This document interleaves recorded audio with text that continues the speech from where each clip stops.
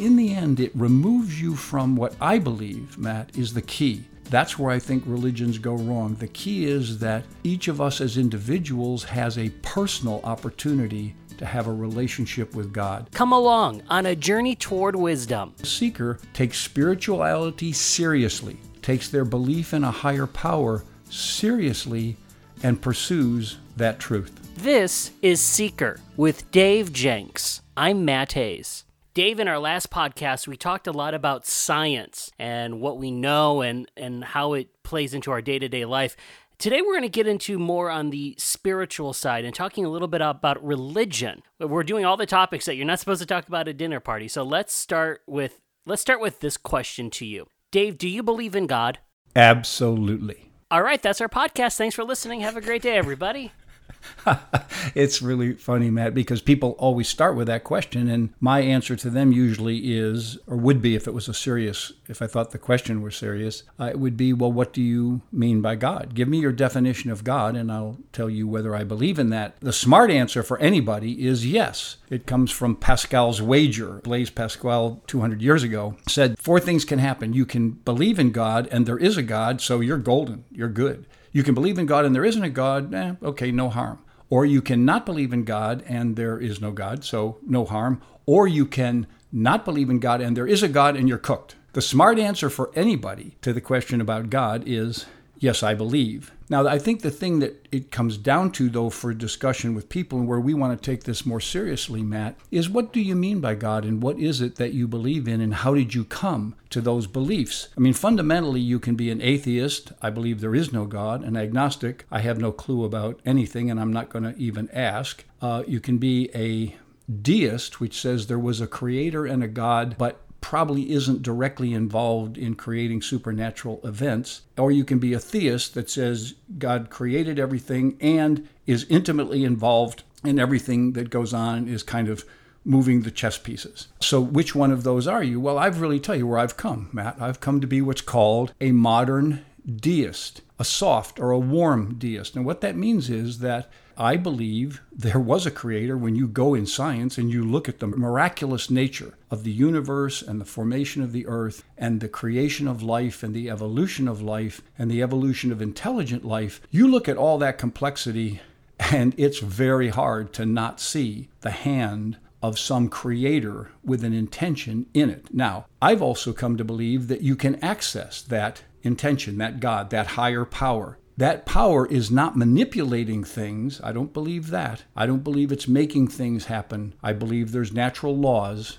that were established at the beginning of the universe that play out, and we have to live within those natural laws and learn about them, which is what science is. But I also think there are spiritual laws, and the pursuit we are on is to be in touch with and in sync with those spiritual laws. I mean, fundamentally, that's where I am. I want to talk to you a little bit about your journey of discovering all of this for yourself personally in a minute, but I want to talk about how people in general come to their own beliefs into spirituality and of religion. Where do we get our religious beliefs? How does this all come about? Is there kind of a path that people normally take? There is, Matt, and that raises a lot of questions because most of us believe in and are part of a religion that we were raised with. So whatever our parents are, we were. And then we get adopted to that and we believe like that, and particularly as a child, we're very open to stories and things that cause us to believe, and we believe in those things. Now, I don't want to be cynical here because I deeply believe that if people, and people close to me believe this, that the religion they were raised on is the one that's true,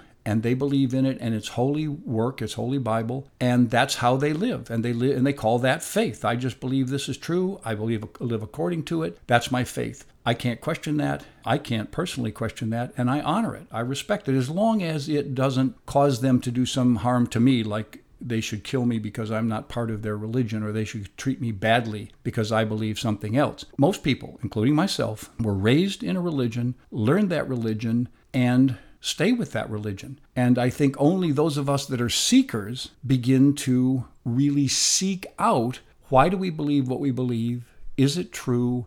Is there something else that might be true? What do other people believe? And then come to our own beliefs. Now, the other part that happens, Matt, and this happens for a lot of kids when they start to become adults, teenagers, college age, that they get very cynical. All this stuff they were taught in their religious upbringing doesn't to them make sense or seem true, and other people question it. Intellects, scholars, their professors around them make fun of it, and then they can't defend it, and then they just get alienated from it. And I don't think that's a good thing. I mean, I think it flips them, and they aren't any more thoughtful being an agnostic or an atheist than they were being a person just accepting what they were taught as a kid. So I think there's a process for a seeker, and here we are talking about seeker, and I think a seeker takes spirituality seriously, takes their belief in a higher power seriously, and pursues that truth. While many people might believe in a religion or a set of beliefs that is believed around the world, most people, I think, when they think of religion, they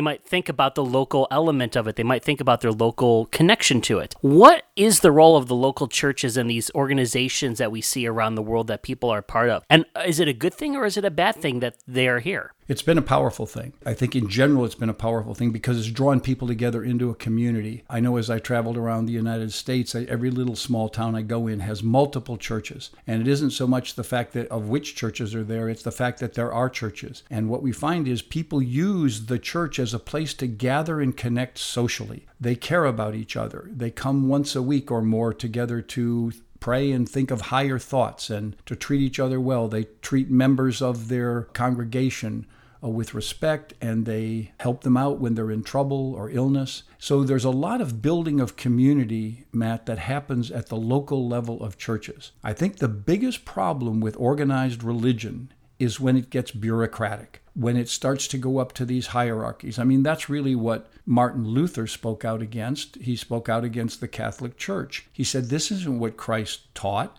Christ taught a personal relationship with God, not through a priest, not through the church. He didn't say you had to give money to the church to be saved. In fact, he struck out against that at the temple. And so Martin Luther raised this question about the big bureaucracy. And of course, the big bureaucracies continued. And so many churches, even local evangelical churches, will get very big and very bureaucratic, and they'll have all kinds of staff, and they'll ask for all kinds of money, and they'll build big buildings. And it's not that that's inherently wrong to think big cathedrals are gorgeous places. I mean, great works of art. So some wonderful things have come from this, but in the end, it removes you from what I believe, Matt, is the key. That's where I think religions go wrong. The key is that each of us as individuals has a personal opportunity to have a relationship with God, with our higher power, with the universe. And we can share this and we can talk about it with each other and share beliefs about it. But the point is we each get to do it individually, not at the dogma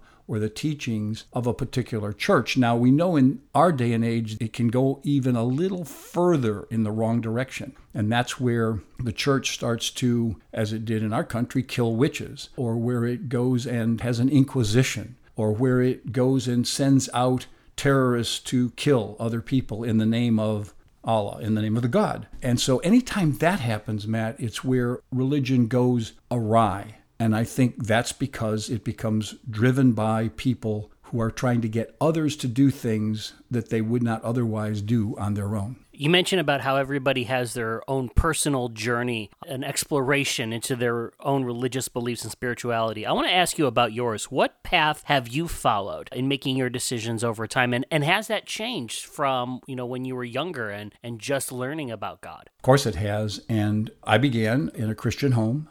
Methodist as it was. I, absorbed that. I was a curious kid, as I've said before. I asked a lot of questions. My Sunday school teachers were not very suited to answer them. They didn't have the depth of knowledge or the way of articulating it. So I found their answers lacking, and I wasn't sure about it. But the more and more I studied the Bible, and the more and more I studied the life of Jesus Christ, the more I became enamored with it. And I almost, Matt, in my late college years and going on into graduate school, almost went into the ministry. And it was because I cared about the message of people caring about each other. I cared about Christ's message that you could have a personal relationship with God. That was what it was. There was the way, the truth, and the light. It was through this idea of a personal relationship with God, and that He, as the Son of God, had come to help us forgive our sins. And I think letting letting go and forgiving yourself of things, or knowing you are forgiven, or that you, at least you're cared about, was a very powerful idea, and that people would do good things for each other. And so I got very enamored with that. But then I realized that my own seeker nature probably would not suit me well to be a person over here espousing a specific religion. So I went on and I did a bunch of studies at the graduate level in comparative religions. So I got to understand Islam and Hinduism and Buddhism and a bunch of others, and Catholicism versus Protestantism. And the more I studied, the more I realized that clearly no one had the right answer, that there wasn't just one answer that was obvious to everyone. Certainly the belief in a deity made a lot of sense to me, but then it went both ways, because on the one hand, I could see the miracle of life and science and believe in a creator, even the more I studied the science. And on the other hand, I could see that bad things happen to good people, that churches would get blown up in a hurricane or in a tornado, and young people would be killed. And so I went around and said, well, there can't be a God who's controlling this, not a God I would believe in, because look at all the mayhem and destruction that happens. And so that turned me to be a bit of a cynic. And then I think I got so focused in my own career and in my own work that I sort of let it all go. And I went through this long period of time of really just not being on any kind of a spiritual practice or a spiritual journey, until I came to this point in my life, Matt, when I had this big void. I knew there was this emptiness. There was this sense of hollowness, the sense of being a face man, not having depth. And as part of that, I was drinking and smoking. And so I was kind of doing these addictions, I think, as a distraction or a way to calm myself down or try and settle myself. And I really, through a friend, ended up going to Alcoholics Anonymous. And that brought me back in touch with God, with my spiritual connection, because in the 12-step process, the first 3 steps are just about recognizing you got a problem you can't deal with. Number 2 is there's probably a higher power that can help you. And 3, turning that problem and your life over to the care of that higher power. Now, they say God as you understand him. So they use in AA the word God, but they mean as you understand him. They don't have a theocracy. They don't have a way to define all these things, and they don't have dogma and rituals. So anyway, that led me, because what happened was the alcoholism got taken away. And not only did it get taken away, as I fessed up things in my life that are part of that process, I released those, and I started to feel freer and more open and more at ease with myself and my life. And then I became even more optimistic, and I began to study this. And I would say then the path since then, Matt, has been a real journey of reading spiritual books that are not based in a particular specific religion, but are about the exploration of a relationship with a higher power, the existence of a higher power in our universe, in our world, and in our human lives, and getting more and more, in my sense, in touch with what that is. So in our last podcast, we talked a lot about science and the proof of existence of our universe and planet and life, and the science behind why we're all here. We're talking about spirituality and on a bigger level of feelings and connections with a bigger being, a bigger spirit that's out there. Does science contradict spiritual belief and religion? Do we have scientific proof that proves that there is a higher power? I think we do. That would be controversial among scientists, because they would say, well, no, all of this is just an outcome of a natural process that began 13.7 billion years ago with the Big Bang. And I would go, and what was the Big Bang? Hello? And what was there before the Big Bang? Hello? So what generated this that has now 13.7 billion years later created this massive universe with over 100 billion galaxies and 100 billion stars in each galaxy, and the complexity of life down at the molecular level, atomic, the subatomic, the quantum physics level that we've come to understand? And when all of that has happened, and now we can see that all of a sudden out of all of this inorganic material came life, organic material. And you can't tell me how that happened. You can't.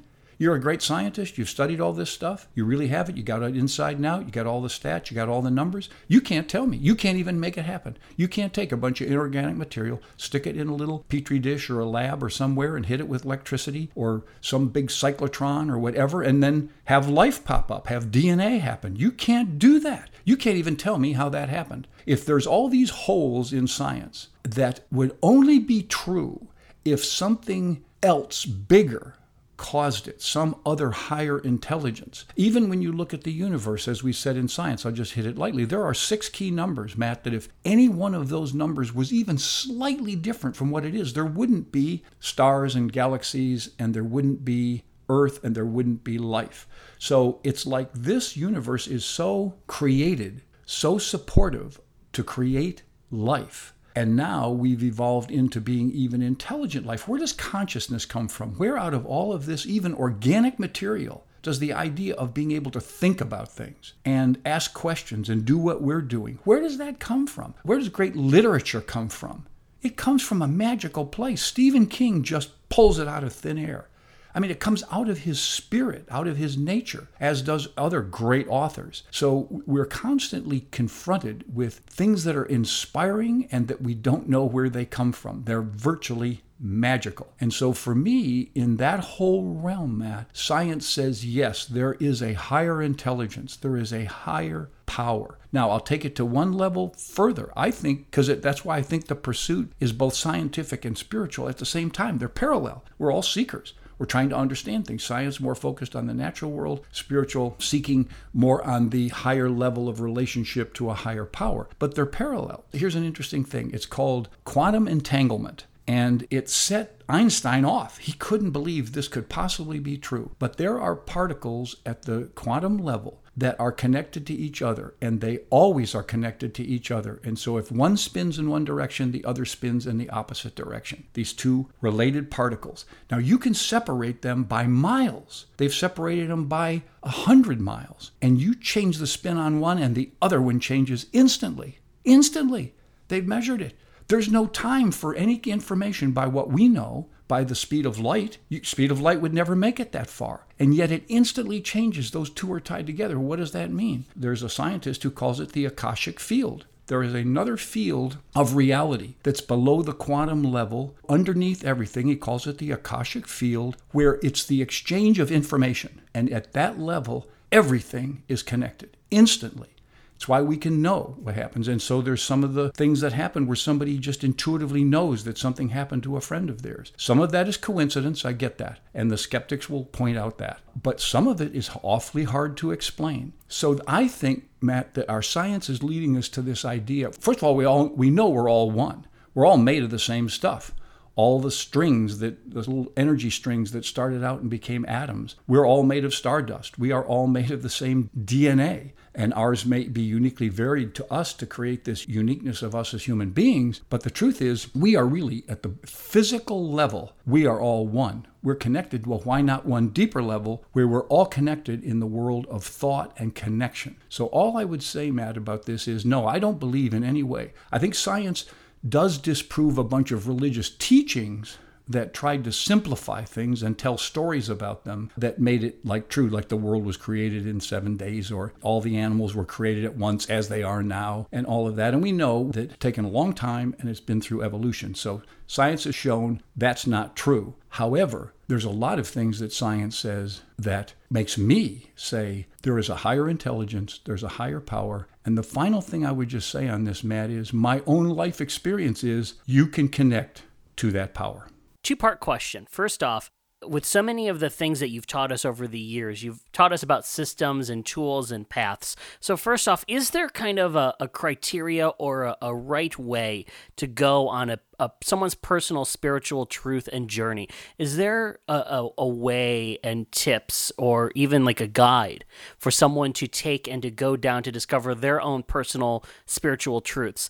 And is there a way, even though we kind of all have our own individual stories, is there a way that we can all combine and work together with our own individual spiritual truths, even though we might be all very different and unique in our own way here in America and everywhere around the world? Matt, I think the answer to the first one is what we do is we take the path of the seeker. We take the path of the curious. We take the path of the person who really wants to figure it out, who wants to know. They don't jump to assumptions and conclusions. They aren't easily sold. So there's the science part of it, the seeker part. You're skeptical when someone tries to sell you a bill of goods or say, believe in this and your life will be good and all of that. We don't automatically say they're wrong, but we question it and we're skeptical. So I think, first of all, a skeptical attitude, but the other one is an optimistic attitude. I think that you're always looking for the positive possibility, for the abundance of life, for the choices that we have, for the inherent nature we have to get bigger, stronger, smarter, bigger bandwidth, build more skills. See, I think when we live out our human nature, when we become the best person we can be or we were intended to be, when we follow up that Maslow hierarchy of needs, and once we've settled on survival issues and we get to more comfort and security issues, and we work our way up and we build relationships that are positive, and then we accomplish things by giving to others or serving others or doing good things in the world. That's the esteem level. And then ultimately, we have this feeling that we are fully expressing the greatest version of the grandest vision of who we really are. See, I think that was implanted in us. So I think it's a personal journey, because I think we're all unique and we have to take this journey ourselves. Now, we can go to the second part of it. We can do it with each other. We can reach out. We can have these discussions. We can show love and compassion. We can ask questions. We can debate without calling the other person stupid or names or putting them down or treating them badly. I think we really absolutely need to show respect for each individual, and we make our own decision about whether we think they're thinking clearly or not. But they get to think and express what they get to think and express. And I think the final thing, Matt, in this whole idea of I'm going to call it a new religion, a new spirituality. By the way, it is the fastest growing practice in the United States for sure, and that is warm deism. The idea of an unaffiliated, although you may be part of a church, that your beliefs are unaffiliated and they do believe in a higher power, in a God, and you believe you can have a relationship with them. I read a piece of research that said that's the fastest growing segment. It doesn't have a name except to call it warm deism. But the point of it is, it's people who are on this path of searching for higher level answers and being open to truth and not coming at it with a predetermined conception of where it's going. But on the other hand, the sharing of a belief of what's important, because a lot of the things that are taught in our religious beliefs are fundamentals of actually social values, which we'll talk about on our next session. They're really about rules of how we should treat each other. And those ethical, social rules of engagement are very important. And if they happen to get wrapped up in the discussion of a relationship to a higher power and the feeling that that higher power is supporting or encouraging things to go in a certain direction, because I think that's fundamentally what we're looking for. When we look at the history of life and growth and intelligence, is it moving in a direction that this higher power is sort of guiding it, pushing it, not lockstep steering it, but pushing it? And what would those laws be, and how would we be in step with those higher laws? See, I think that's the level of discussion. And if we come to that, Matt, with love in our hearts and openness in our minds and engage in that activity, I think we'll take humanity to a higher level of spiritual being. To hear other episodes, go to davejenks.com.